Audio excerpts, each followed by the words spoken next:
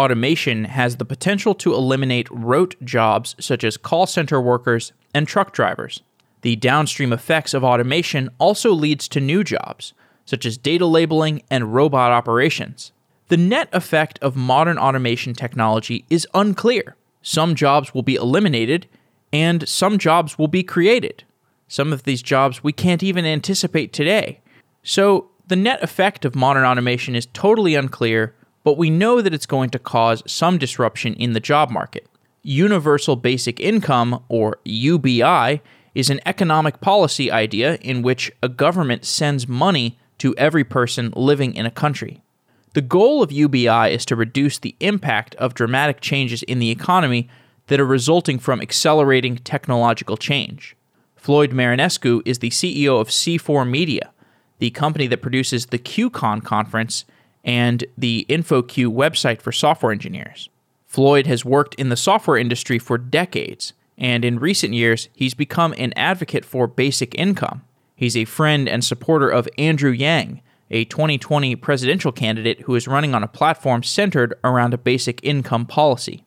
Floyd joins the show for a discussion of the future and the potential positive and negative consequences of implementing a basic income. A quick note, we're looking for a content writer and an operations lead.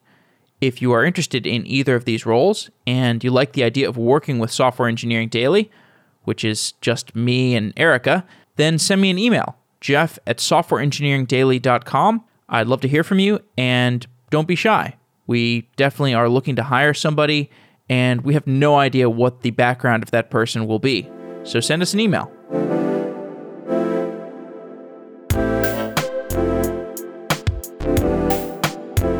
Being on call is hard, but having the right tools for the job can make it easier. When you wake up in the middle of the night to troubleshoot the database, you should be able to have the database monitoring information right in front of you.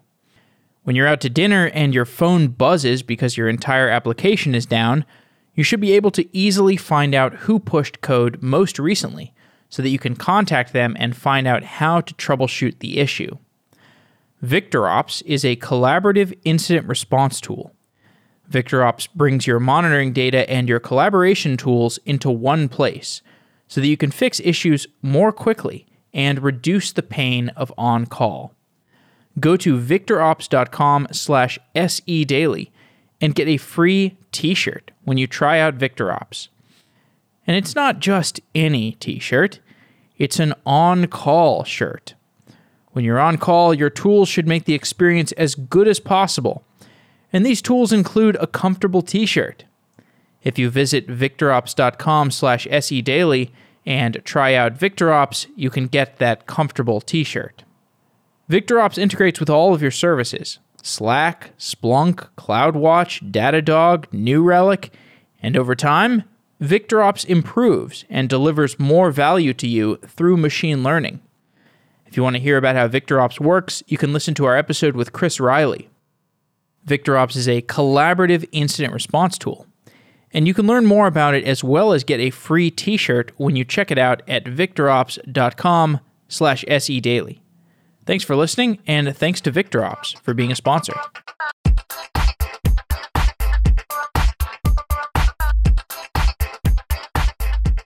Floyd Marinescu, welcome to Software Engineering Daily. Awesome. Great. Glad to be here.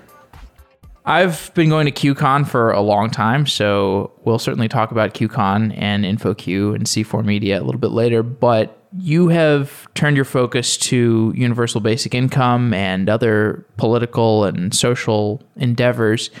To get into those subjects, let's start with talking about the economy. From your vantage point, you see all of this new software infrastructure. You see people presenting it at QCon, you see people writing about it on InfoQ, and you see the new companies that are built with that infrastructure. Describe how software is changing the economy. Okay. Well, there's many layers we can discuss that in. But first of all, I want to say, before going into anything, is that innovation creates human prosperity. So what we do, creating more efficiencies with software, is saving people from drudge work. It is enabling new problems to be solved that could never be solved. It is creating wealth for a lot of people. Wealth doesn't only mean money in the hands of those who invest in companies. It also means products and services that work better for everyday human beings who can actually use these things. Like, just the wealth of options and features and products that we can use that are life-changing in many cases. So software overall is like turbocharging the economy. It's making it more efficient. It's creating innovation. Innovation creates wealth. We should do more of it. And I'll talk a bit later how there are two sides to that coin, because there is this thing called the labor market, and efficiencies can have other impacts that we haven't really been noticing until recently. But software is great. Software is eating the world, as I think Tim O'Reilly said that. When I speak on QCon on stage, I say software is changing the world. Just like that one better. And that's why InfoQ and QCon exists. To human progress through technology is the purpose of InfoQ and QCon.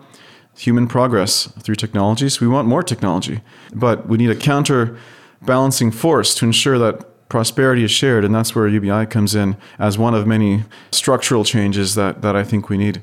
When the word automation gets used, it's often used to describe changes to the economy that have replaced jobs. It's talked abstractly about replacing jobs with quote unquote automation. What parts of labor have been automated away? Let me answer a slightly different question that's connected to what you're saying.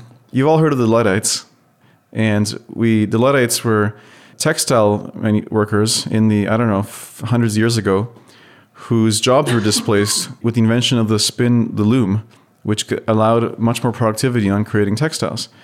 So what most people, when they laugh about the Luddites, they think the Luddites were these backwards people against technology, wanting to live in an agrarian lifestyle. That's actually not true at all. It's the wrong image. It's like that Star Trek episode where they find those people on another planet who just wanted to live as farmers. They're like, what's wrong with these people? It's not that. The Luddites were actually highly skilled workers making middle-class incomes relative to the time, who could no longer make middle-class incomes because the loom was invented, which created labor displacement.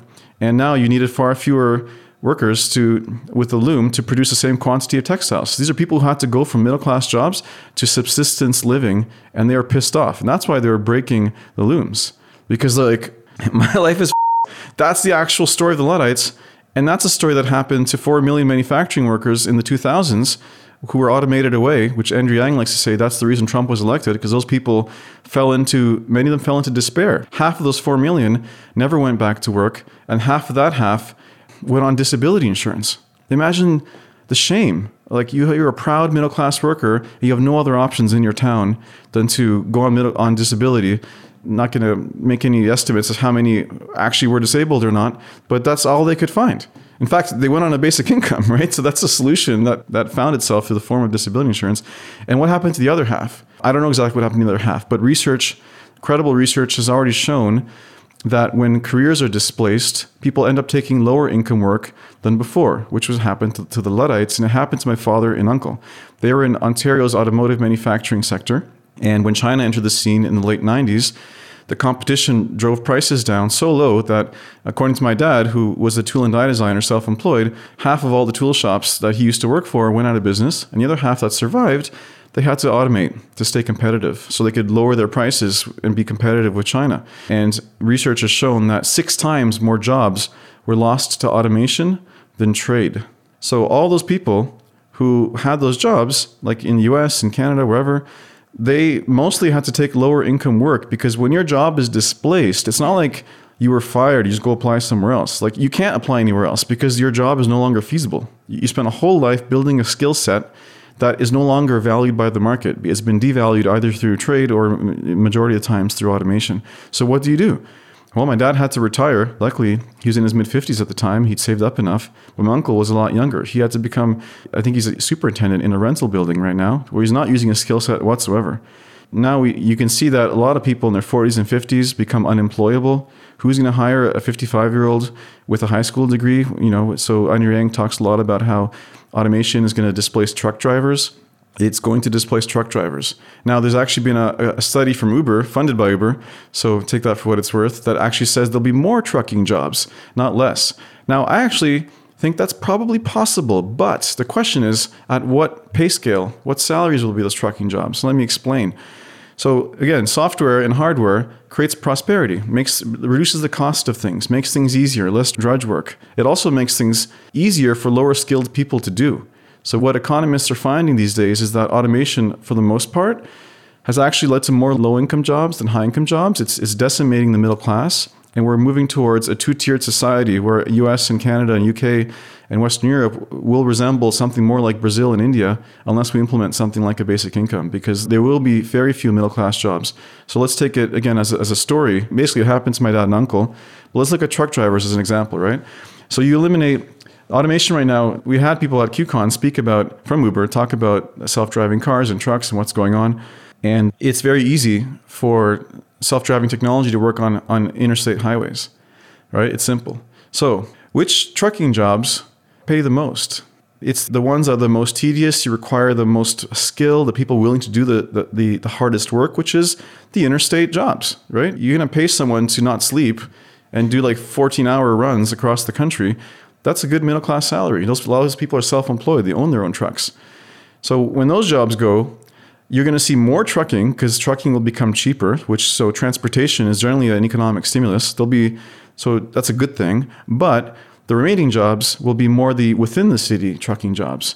And guess what? There are way more people competing for those jobs than there are people competing for interstate, like horrible sit on the chair for 14 hours and not be healthy type of trucking jobs. So if you have a labor market where there's more people now competing for the jobs in the cities, guess what? That's going to drive down wages, right? So even if there's more trucking jobs than before, we've actually seen historically, looking at other industries, is that even if automation, artificial intelligence creates more jobs than it displaces, it'll create more low-income jobs than middle-income jobs. So that's what's going to happen. You might have more trucking jobs than before, but there'll be lower-income work done by less skilled people who are very happy to have a trucking job in the city, like those UPS postal car drivers. I bet you can compare the salary of this is actually a very good comparison. Compare the salary of a FedEx truck driver or UPS truck driver to an interstate truck driver. I haven't even looked at this at all. I just came up with this on the spot. I bet you it's like half. And that's what the future is for truck driving after self-driving. And that's what's happening in industry after industry after industry.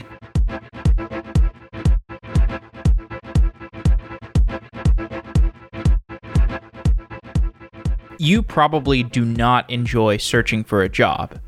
Engineers don't like sacrificing their time to do phone screens, and we don't like doing whiteboard problems and working on tedious take-home projects. Everyone knows the software hiring process is not perfect, but what's the alternative? TripleByte is the alternative. TripleByte is a platform for finding a great software job faster. TripleByte works with 400 plus tech companies, including Dropbox, Adobe, Coursera, and Cruise Automation. TripleByte improves the hiring process by saving you time and fast-tracking you to final interviews. At triplebyte.com/sedaily, you can start your process by taking a quiz, and after the quiz, you get interviewed by TripleByte if you pass that quiz. And if you pass that interview, you make it straight to multiple on-site interviews. And if you take a job, you get an additional $1,000 signing bonus from TripleByte because you use the link triplebyte.com/sedaily. That $1,000 is nice, but you might be making much more, since those multiple on-site interviews would put you in a great position to potentially get multiple offers, and then you could figure out what your salary actually should be. TripleByte does not look at candidates' backgrounds, like resumes and where they've worked and where they went to school. TripleByte only cares about whether someone can code. So I'm a huge fan of that aspect of their model. This means that they work with lots of people from non-traditional and unusual backgrounds. To get started, just go to triplebyte.com/sedaily and take a quiz to get started. There's very little risk, and you might find yourself in a great position getting multiple on-site interviews from just one quiz and a TripleByte interview. Go to triplebyte.com/sedaily to try it out. Thank you to TripleByte.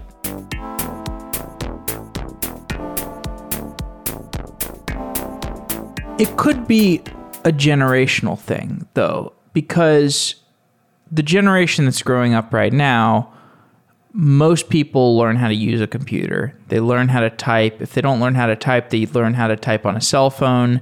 If they don't learn how to type on a cell phone, then learn how to use a voice interface. People everywhere are going to learn how to interact with computers. If you know how to interact with a computer, you have a much more durable set of skills. And it's not even a set of skills that you grow up expecting to be something that gives you employment. You grow up using it like we grew up using a toaster. Mm-hmm. It's just an appliance that you use in your everyday communications. And it has a set of easily transferable skills to knowledge work. Like people who grow up and have computer fluency, they have a much more durable set of skills than somebody who didn't grow up with computer fluency and is a truck driver. People who grew up with a computer today can be social media managers. They could be doing like analyst work. They could be working with spreadsheets. They could be doing like scheduling podcast episodes on WordPress. There's all kinds of crazy knowledge work jobs. And if you don't believe me, you can go look at Upwork and just find a bajillion long tail, like Twitch streamer assistant or something. Mm-hmm. And even beyond that, we've got the rise of data labeling jobs, which are not the most glamorous jobs, but they can pay the bills. And there's actually, a developing strata of different types of data labeling jobs. You have like almost white collar level data labeling jobs, maybe not that degree of salary, but you do have a tiered salary because there are degrees of sophistication for data labeling. So I just say that to pose to you, perhaps although we should mourn the truck drivers and we should do something about it, I'm with you on a societal level. I want to make the case that perhaps this is a generational thing. Perhaps truck drivers are an argument that we can stand up, but it's kind of a straw man because eventually these people are going to age out. I'm glad you pointed that out. So let's unpack that. I would say there's two aspects to that very astute observation. So those whose jobs are displaced, it's not like they can just immediately go and reapply for something else. They need a runway. They need to preserve their dignity. And there's a lot of suffering for those people who have lost their jobs. I mean, the rise of the opioid epidemics is linked directly and is correlated in those areas where most manufacturing jobs were lost. So a lot of suffering gets created. So a basic income is an answer to that. It's obviously basic. It's not like what they were making before, but at least they can keep it without having to ask for help, without having to go on some line and convince some bureaucrat that something's wrong with them and they need monetary support. At least they can have a long-term perspective, which might allow them to go and retrain. I remember my dad telling me, like, I'm too old to go and learn all the latest versions of CAD and all the new design things to do. But, luckily he had an S-Tech, so he could have made that decision. But if he was someone a few years younger, like my uncle, he needed money now. So he took what he could find, and now he's a superintendent in a rental building. But if he could have not worked for a year, maybe he would have had time to retrain as whatever the latest cutting edge thing to try and put himself up above the hundreds of thousands of others in his area that were competing for the same work.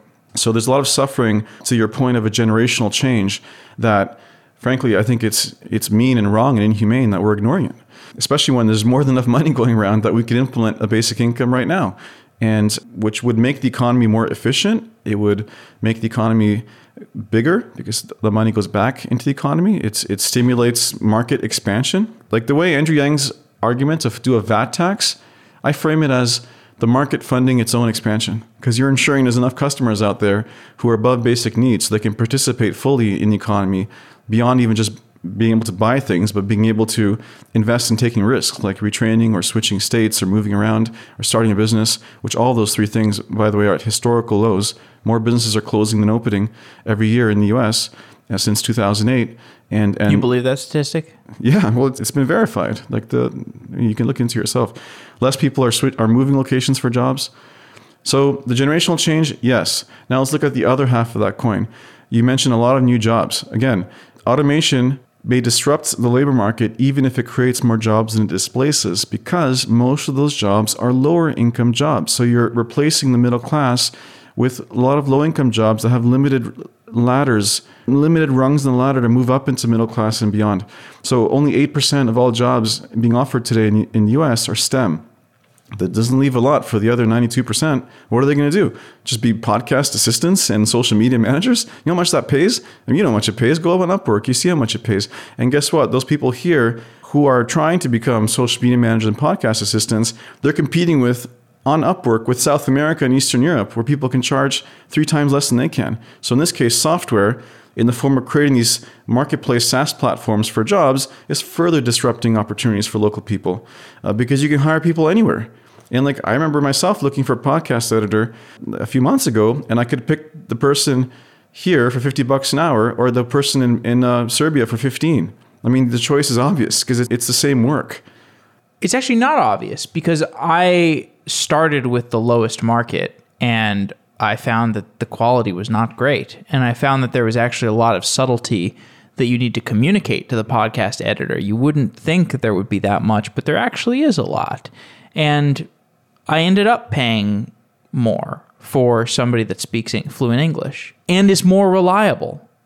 Yeah, well, that was your situation. But if you look at overall over the last 40 years, if you look at stuff we can get into soon, the great decoupling, the shares of national income, how that's changing, what we're seeing is a 40-year pattern of disrupting of the middle class due to automation and globalization. And globalization is not just trade policies, it is automation driven, because you can't have a global supply chain for an iPhone if you don't have emails and you don't have, like geo-tracked tankers and all the things that currently enable such a sophisticated supply chain to cross planets for companies seeking the cheapest possible production method. That couldn't happen in the 60s, right? So people talk about trade and automation and blaming Mexico and China. Well, guess what? Technology is underlying that too. Otherwise, it'd all be built within the same town, the way things used to be done, where you have all your supply chain components in the same area. And that's another thing that's disrupting manufacturing hubs, is that, well, they don't need to be built there together anymore, so it's just not needed. So yeah, we see a 40-year pattern of decline in the middle class, of decline in earnings potential for most people, and much of those gains just going to the top 1%, top 10%. And again, if 8% of jobs are STEM, then you got those 8% and you have the top 1% of the investor class, and you basically have a two-tiered stratified society where you have, the technocrats making great incomes at the top and the bottom 80, 90% taking whatever is left as the middle class gets displaced. And that's what is happening. I mean, I agree with you to a certain extent that, again, we should mourn the truck drivers. And those people are objectively not well equipped to retrain in many cases. They don't have technological aptitude. They don't even know how to type. They probably don't have great influences. They're not listening to podcasts. They don't even know how to listen to a podcast. So they don't have access to the right mindset. And I actually wonder how much of it does have to do with mindset. How much of it does have to do with culture? Like, did you read Hillbilly Elegy? I read the first third of it and I want to continue. Okay. So that book, I mean, you can take what you will away from it. My interpretation was that there is a really deep cultural problem in the United States. Almost as a byproduct of our success, we developed this problematic pharmaceutical industry. We developed a whole lot of problematic cultural things that happen to be most acute in places like what gets written about in Hillbilly Elegy, the hillbilly territory. That is not necessarily a problem that will be solved with the universal basic income, unfortunately. I think there are a lot of cases where people's lives could be alleviated by a universal basic income. The hillbillies of the world are not going to be alleviated by a universal basic income. Would you agree? I acknowledge those problems exist. There is something called a labor market. And if there's enough jobs out there that pay enough, eventually you can coax anyone to do it. But the problem is jobs aren't paying enough. And yes, there is a displacement, a misalignment of where those jobs are. So even the top economists in the world are acknowledging that globalization, the gains from it have not been widely shared. So you have entire regions like the Appalachian regions that used to have local manufacturing hubs that are gone. So yes, is there a mindset issue? Of course. You're not going to expect a lot of people to suddenly listen to Tim Ferriss podcasts and do mindset stuff.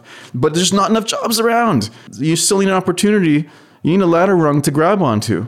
So I think not having a basic income furthers and perpetuates the problems that create and also perpetuate those mindset issues, which I think a lot of them come down to a lack of hope, right? When all you have around you is nothing, what hope do you have? And what risk can you take what do you do? Pack up when you're poor, move to the city and in dreams of getting something? You might end up on the street. A basic income creates a base level of hope where you can take risks. Like I know from my example, of course, you might say I'm an entrepreneur or whatever, but I was part of a small startup in my early 20s and had some money that came out of some stock options. And I bought a rental income property in order to alleviate myself of the financial pressures of worrying about, what if I starve one day? What if the whole software system collapses? Who knows? The absence of financial fear gave me such a long-term perspective, let me dream again, that I quit my job because there was a company that had bought the serverside.com. I didn't own it, but I was one of the creators of it, and I had a smaller share in that training business. It enabled me to quit a pretty good situation to start InfoQ and QCon and C4 Media. And I don't think I would have done that at that time if I didn't have the rental income. I basically gave myself a basic income, and the psychological effects let me address my risk tolerance. I had a higher risk tolerance. Now, I would have started probably a couple years later because I would have saved up enough, but guess what? A couple years later was the 2008 crisis. I would have been crushed. So there would be no QCon and InfoQ right now if I didn't have a basic income because of the rental property decision I made. So timing is everything. If you have an idea, I don't like using these terms. I don't know if you're someone who lives in those regions, in Kentucky or something, and gosh, I don't want to be typecasting here. But if you're in an area where there's not much opportunity and you think, I have an idea, you don't need the resources to pursue that idea. You need it now when you have that impulse, because life is short, time is passing. So a basic income will unlock people's risk tolerance and will enable hope.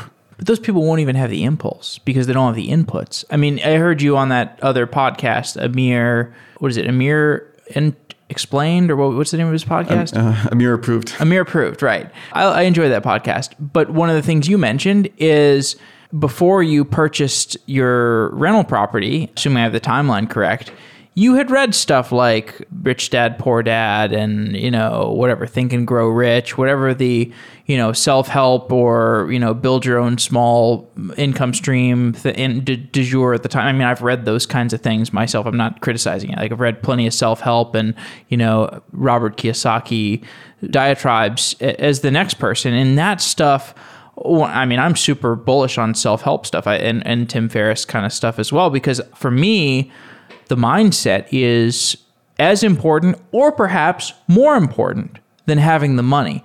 Without the mindset, you won't have the impulse. And that's kind of the case I'm trying to make another counter argument here that, like, if you give people a basic income, but you don't fix their tendency to opt out of the labor market and go play Fortnite all day, they're not going to opt into the labor market. They're not going to stop playing Fortnite. They're going to use that $1,000 for something dumb, or for buying more suits in Fortnite, right? They're going to be like, sweet, like $1,000 more of dance moves in Fortnite. I seriously think that's where the money's going to go without the impulse, without the influence.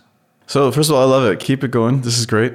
On compassionate grounds, I want to point out that you said the word "those people." So when there's an othering occurring, it's easy to frame people in a certain way because they're not like us, right? But in fact, surveys have been done that have shown that when you ask a bunch of people, would you stop working on a basic income? 20% say yes, although I don't think they know what it actually means, a real basic income. But when they're asked, well, do you think other people stop working? 2/3 say yes.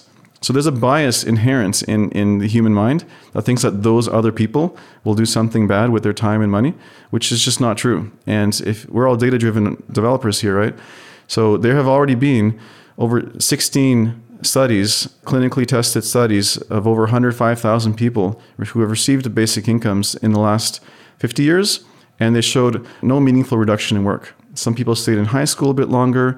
There was a reduction on the second earner. For example, a spouse who stays home with the kids, which is probably a good thing, but there was no meaningful reduction in work. So the data shows that you don't see reductions in work. And in fact, it shows an increase in work in cases of extreme poverty where people can can actually emancipate themselves. So let's talk about mindset. Because I definitely acknowledge we need education, we need mindset, of course, but basic needs first, then mindset.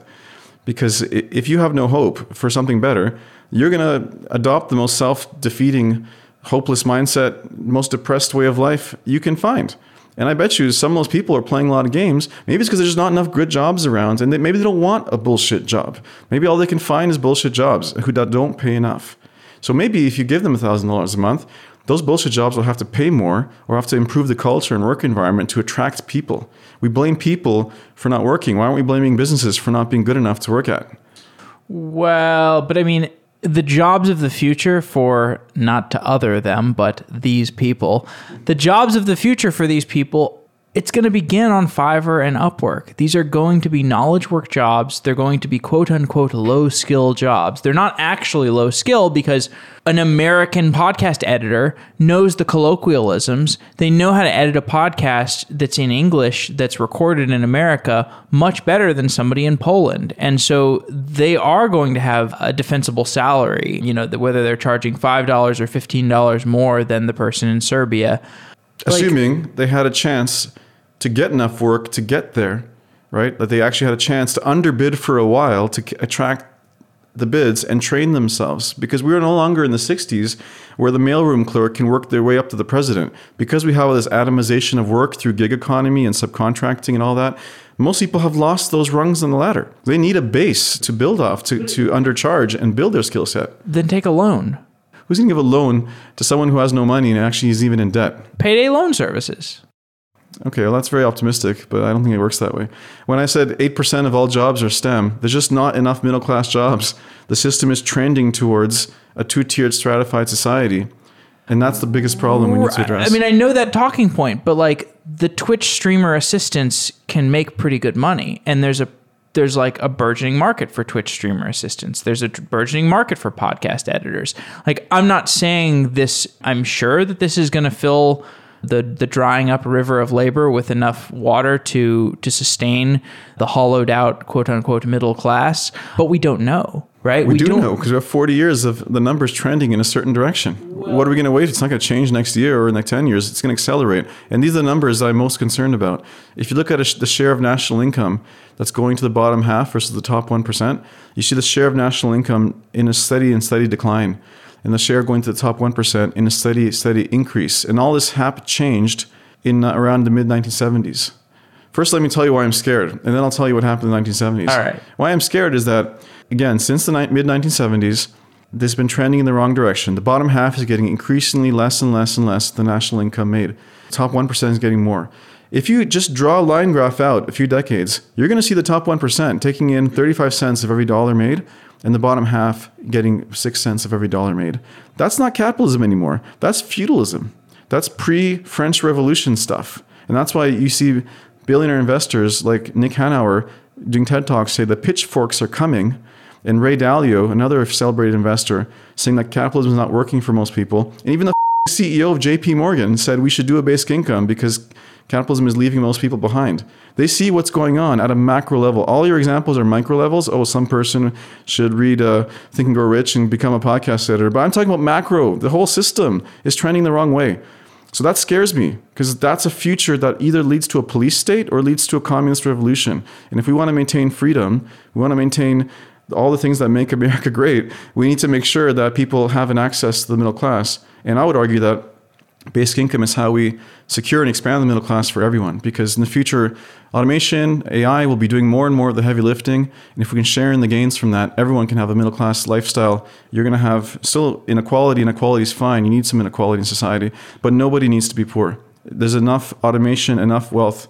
And in fact, John Maynard Keynes, the economist whose ideas created the golden age of capitalism, said that by now we should all be working a 20-hour work week because there'd be so much technological productivity. Well, guess what?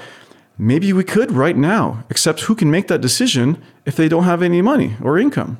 So maybe it's actually the inheritance of humanity. It's actually our due evolution to find a capitalist system right now that can install the plumbing to circulate the gains from technology and software and hardware such that half the country can choose to decrease their work hours and choose to have a better life because there's that much technological innovation. You know, the internet was paid by public financing. Zuckerberg didn't create the internet. He just made a website and had the right idea at the right time and found the right investors.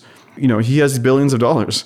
Do you think it's fair that he should pay the same tax rates as a brick and mortar company, retail in a small town, you know, that didn't use the internet and just getting by? Something's not right with the system right now. Technology, I argue in my TEDx talk, which should be out by the time this airs, technology is our shared inheritance. We are allowing the gains from technology, from all the inventors of the past, the gains to go to a very small number of people when the gains could be shared to some small extent to get us all above basic needs. And what a great society that would be. I'm sure a lot of the readers of this listeners of the podcast love Star Trek, right? Well, the choice we have in front of us is Star Trek or Star Wars or Mad Max if you're very pessimistic. What is Star Wars? Star Wars is an extrapolation of what we have today. You have wild wealth inequality. You have people in poor circumstances fighting rich people's wars and getting involved in the empire's politics. What do you have in Star Wars? You have a giant middle class. And you have some wealthy people, but people are above basic needs. They can pursue jobs of passion.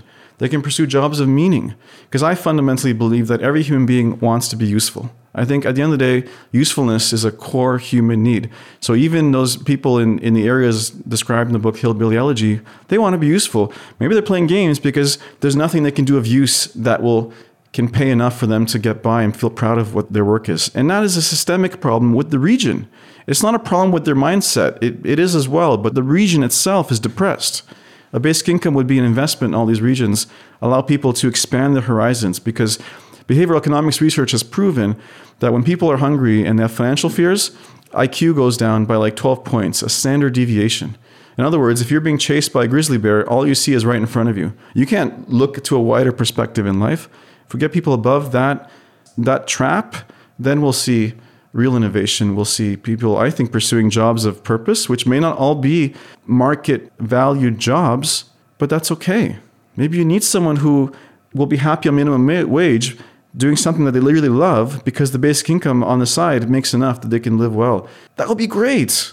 If technology has brought us to this point of prosperity where people can choose really low income jobs that they love because they're subsidized by the basic income, or even jobs that don't pay. Maybe someone wants to be, a tarot card reader on the side street. They're offering value in solving a problem that some people have, or they wouldn't have clients. So the market doesn't value that work, but hey, maybe the people on the street value it. So there's a lot of things that are valuable, like raising your children that doesn't pay, or taking care of your parents that doesn't pay. There's a lot of non-market value jobs that would be unlocked with the basic income. So I think you would see a huge surgence of pride, of well-being, of useful but not necessarily high-paying jobs in these regions that currently have very little hope.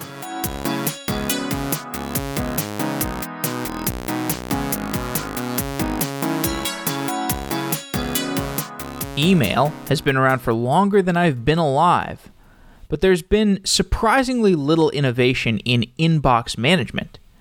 SaneBox is a new way of looking at your inbox that puts features like snoozing and one-click unsubscribe and follow-up reminders as first-class citizens.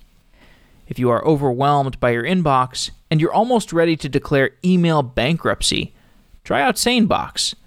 In the onboarding process, SaneBox analyzes your emails and helps you sort them into categories. You can get a free 14-day trial and a $25 credit by going to sanebox.com/SED. That's SANEBOX.com/SED. These days, I spend more time in my inbox than I do in front of my coding environment. And back when I was programming a lot, I would spend hours configuring my coding environment because I wanted to maximize productivity. If you spend as much time managing email as I do, it's crazy not to set yourself up for success with your inbox. So stop the craziness. Get sane with SaneBox. Go to sanebox.com/SED and get a free 14-day trial as well as a $25 credit. Thank you to SaneBox for being a sponsor of Software Engineering Daily.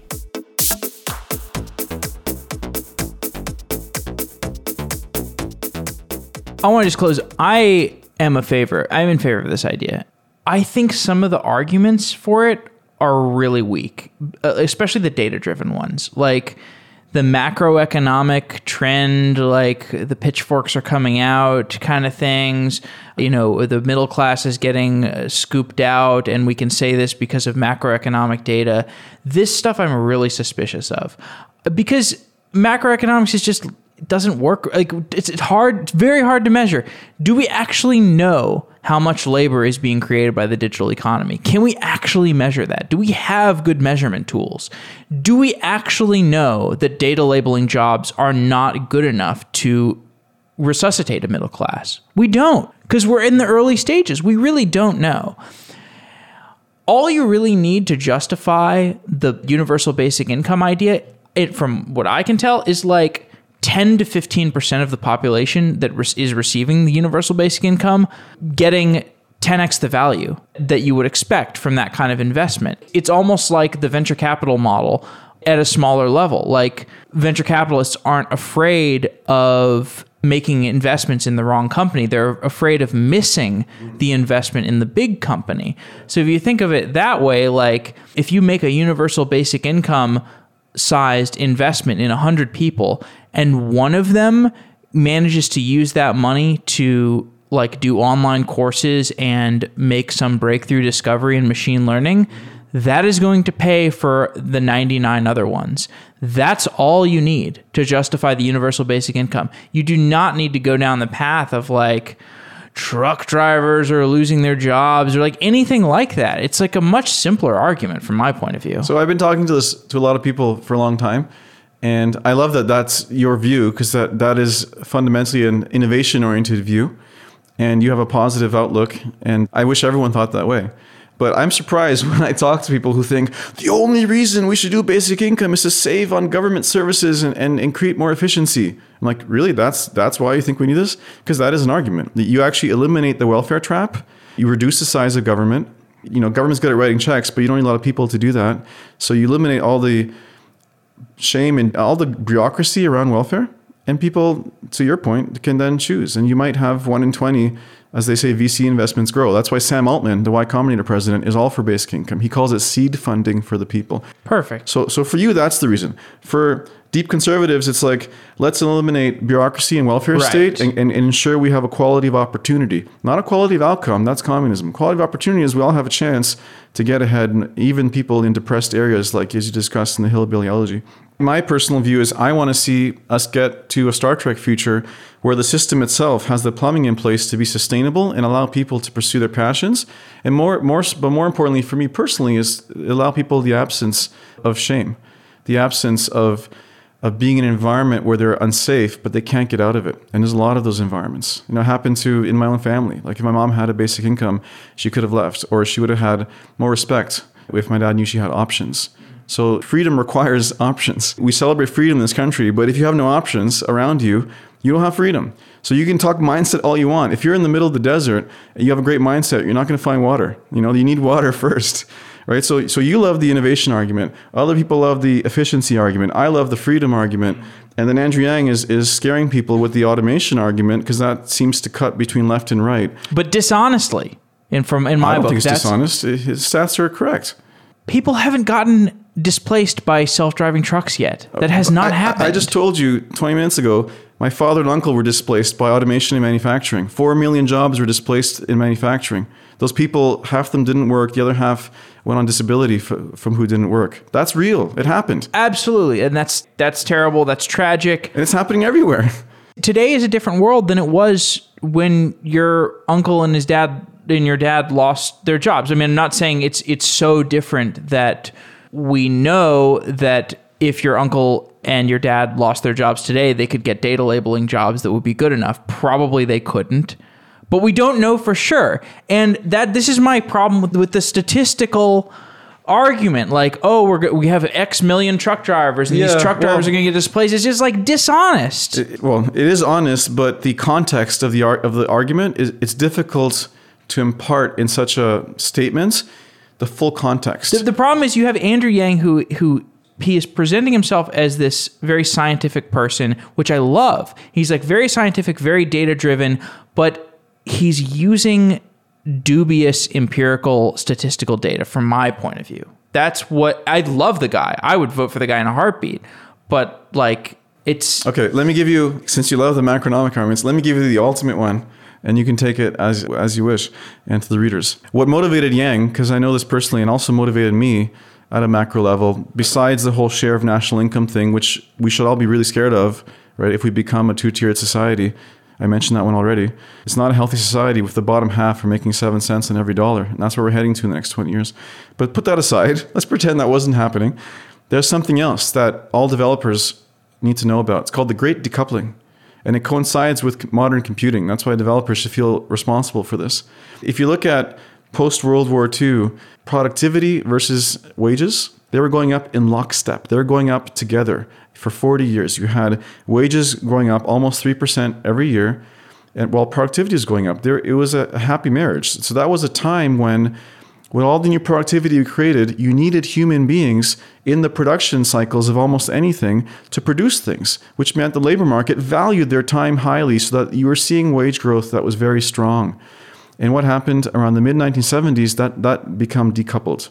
Not a good decoupling like microservices, a very bad decoupling, because wages stopped growing in the last 40 years and productivity continued to increase. So just look up the Great Decoupling, look at that graph, it's frightening, because around the time when mainframes were already in mainstream adoption, around the time when personal computers were starting to hit the scene, before email were invented, suddenly you had thinking machines that could do the work of a lot of people. And at that moment, you saw wage growth stop. And as more and more inventions came in over the last 40 years, wage growth didn't recover. So my interpretation of that graph is that humans became less valuable in the production of almost anything since the mid-70s. Otherwise, if they're more valuable, wage growth would be increasing, like it did before. But computing changed the game, and robotics changed the game. And in the 1980s, you had fetish fantasies of manufacturing companies to implement something called blackout manufacturing, meaning that the factory has the lights off and it runs by itself. Well, they were trying really hard to displace work. And guess whose jobs they want to displace the most? Middle-class jobs, because those are the salaries that are the highest they want to get rid of. So what we have seen in 40 years is a pattern of technology creating so much efficiency that the labor market is not increasing wages in a natural manner as it did. And you might think it's the demise of unions. Well, unions themselves are displaced by technology and globalization. They have no answer to that. So technology is at the root of all of it. As software developers, we should feel not responsible, but we could be part of the solution, which case we should advocate for at least a basic income, to install the plumbing to help share prosperity from our work, or we're part of the problem where we're actually continuing to displace jobs. I have so many issues with that. I'm like at Stack Overflow at this point. So I just want to totally change the subject at this point. All right. But I think we've given people a taste of why this is an interesting argument, at least, and why it does relate to software. It does relate to technology, which I'm glad we did, because people are going to be wondering why there's an episode about basic income on the Software Engineering Daily podcast when we haven't really touched on software engineering. InfoQ and QCon have been pretty influential in how I've built Software Engineering Daily and the way that I've structured the content, the way I've thought about content. So you know Robert Blumen pretty well, right? Yeah. So Robert Blumen, the creator of Software Engineering Radio, he's sort of he taught me to software podcast. And very early on, I went to QCon with him, and he was like, QCon is a great conference. And Robert goes to a lot of conferences. He's been to a lot of conferences, so I trust his judgment. And over the years, I really have seen the durability of the selection of content, the QCon content. And so I guess just to wrap up, give me a perspective for what makes good software engineering media content. What are you mentioned Tim O'Reilly earlier. I'm sure you've taken a page out of Tim O'Reilly's book to some degree, because he's built a gigantic software media empire. Tell me, what are the ingredients for good software engineering media content? Okay. The golden rule of editorial, as we speak about internally, is that this bit of content you're consuming, whether it's something you're reading online or something you're seeing in person, should give you takeaway value, whether or not you choose to take on those products. So that's the first thing. Nobody likes sales pitch. Nobody wants a bait and switch type of experience where you have to go buy something after. So that's the first thing. It has to be reusable. That's one of the guiding principles in InfoQ. Content you can trust is one of our editorial core values for InfoQ and QCon. But we understand our mission as human progress through technology. And the way we do that is by helping software development teams adopt new technologies and practices. And the way we do that is by looking at the technology adoption curve in the context of software engineering. And we map out all the various trends that are at various stages of adoption. And you can just see this on any QCon website. We have an adoption curve in the top half of the site. On InfoQ, we've been publishing what we call trend reports, where we look at, say, Java or programming, and we publish an adoption curve, and we map out all the various practices and frameworks and platforms on the adoption curve. So we just stay focused on, given our mission, human progress through technology, we stay focused on things that are early adopter stage and early majority stage and somewhat innovator stage. Because, our readers, we want to serve enterprise software developers. So we're not serving startups or not serving hobbyists. So they need something that is maybe a bit bleeding edge for the enterprise, as one of our attendees told us. It's bleeding edge if you're in an enterprise. It's not bleeding edge if you're working from home by yourself. You can take risks. So at InfoQ and QCon, we try and focus on what early adopters are doing, presented in their own words. So at QCon, another guiding editorial ethos is engineers over evangelists and practitioners over trainers and coaches. I don't like going to conferences and hearing from coaches and consultants. They all want to sell me something, right? So at QCon, you can be assured that every talk is actually by a peer engineer about what they've done, what worked and didn't work. Right. And actually, it makes it more difficult to run our events that way because most of the great speakers who work the circuit are working the circuit because they have a financial incentive. They're consultants or trainers or evangelists. So we actually avoid those people. I said those people, sorry. Those people are great. We playing Fortnite and evangelizing their software and... they're wonderful, but I think that our readers and our attendees want to learn from each other. So we want peers presenting to peers. And that's kind of the secret sauce of InfoQ and QCon. Floyd, thanks for coming on the show. Great. Thank you.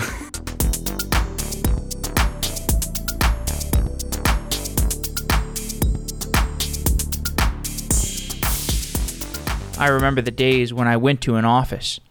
Every day, so much of my time was spent in commute. Once I was at the office, I had to spend time going to meeting rooms and walking to lunch, and there were so many ways in which office work takes away your ability to be productive. That's why remote work is awesome. Remote work is more productive, it allows you to work anywhere, it allows you to be with your cats. I'm looking at my cats right now. But there's a reason why people still work full-time in offices. Remote work can be isolating. That's why remote workers join an organization like X-Team. X-Team is a community for developers. When you join X-Team, you join a community that will support you while allowing you to remain independent. And X-Team will help you find work that you love for some of the top companies in the world. X-Team is trusted by companies like Twitter, Coinbase, and Riot Games. Go to x-team.com/SEDaily to find out about X-Team and apply to join the company. If you use that link, X-Team will know that you came from listening to Software Engineering Daily. And that would mean that you listen to a podcast about software engineering in your spare time, which is a great sign. Or maybe you're in an office listening to Software Engineering Daily. And if that's the case, maybe you should check out x-team.com/SEDaily and apply to work remotely for X-Team. At X-Team, you can work from anywhere and experience a futuristic culture. Actually, I don't even know if I should be saying you work for X-Team. It might be more like you work with X-Team because you become part of the community rather than working for X-Team. And you work for different companies. You work for Twitter or Coinbase or some other top company that has an interesting engineering stack, except that you work remotely. X-Team is a great option for someone who wants to work anywhere with top companies, maintaining your independence, not tying yourself to a extremely long work engagement, which is the norm with these in-person companies. And you can check it out by going to x-team.com/SEDaily. Thanks to X-Team for being a sponsor of Software Engineering Daily.